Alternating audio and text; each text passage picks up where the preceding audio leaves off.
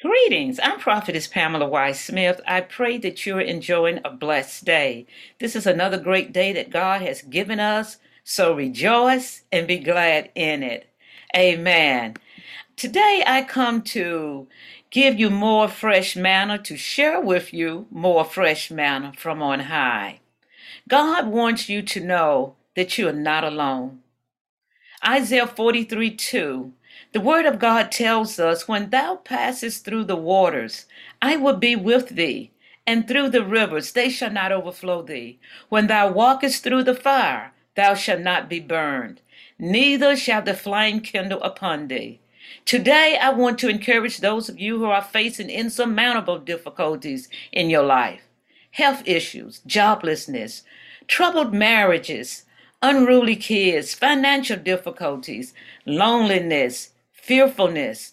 Whatever your problem, God wants you to know you are not alone. There isn't anything you go through wherein God isn't there with you. He sees all and He knows all. He's in control. The situation might be out of your hand, but God has it covered in His hand. He knows exactly what He is doing, and He knows exactly when to change the scenery for you. Your infirmity does not define you. You will not come to financial ruin. Your home will not fall apart. Your child is not lost. I'm sure you're probably thinking, even now, but my health has debilitated me. I am in complete financial ruin. My home has fallen apart. My child is addicted to drugs. However, I want you to pull back from what you see and what you know. Take a step back. God says, lean not into your own understanding, but in all your ways to acknowledge Him. Now is the time to start training your heart to see your problems from God's perspective. Renew your mind through the Word of God. Allow that Word to get in you and change the way you think. Learn what God says concerning your complex situation. God wants you to call those things that be not as though they were. You must hope against hope. Those who received the promises of God were not weak in faith. Read Hebrews 11. Sarah, Abraham's wife, at the age of 91 years old. This is 25 years after the promise that God gave Abraham concerning the birth of a child. She didn't consider the deadness of her womb, but received strength to conceive seed and was delivered of a child because she judged God faithful. You will never receive all that God has for you if you stagger at the promise. You must be strong in faith. You can't waver. Be persuaded. What God has promised, He will perform. There's nothing too hard for God. All things are possible with Him. That which is a challenge to you, it's God's opportunity to show Himself strong in your life and in the lives of those whom you are connected with. You see, God uses our complex situations to get our attention and to glorify Himself. This is how your faith is built. This is how you become strong in the Lord. The exercising of your faith builds you up. It perfects you. It matures you. This that you're going through is only a test of your faith. Trust God with your tomorrows.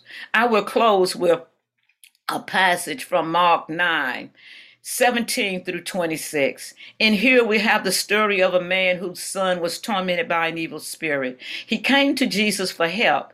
And instead of Jesus healing the boy immediately, Jesus asked the father of the child, how long is it ago since this came unto him? Now, Jesus already knew the answer because He is God. But He asked this that we may come to understand the keeping power of our Almighty God. And the dad says of a child. And the dad goes on to tell how this demon spirit throws his child into the fire and water to destroy him. The Bible doesn't tell us how old this son is, but declares that the boy has been provoked by this evil spirit for a long time, since childhood. So we know that a few years have passed. The message here is that even though the boy has been tormented by the devil, The devil could not destroy him. The presence of God was with this child to sustain him until the day of Jesus showing. Sometimes it looks like and feels like you're going down for the last time. But I come to tell you today, you are not alone. God is with you. How long has it been since you have been going through with what troubles you today? Haven't you noticed? You're still standing.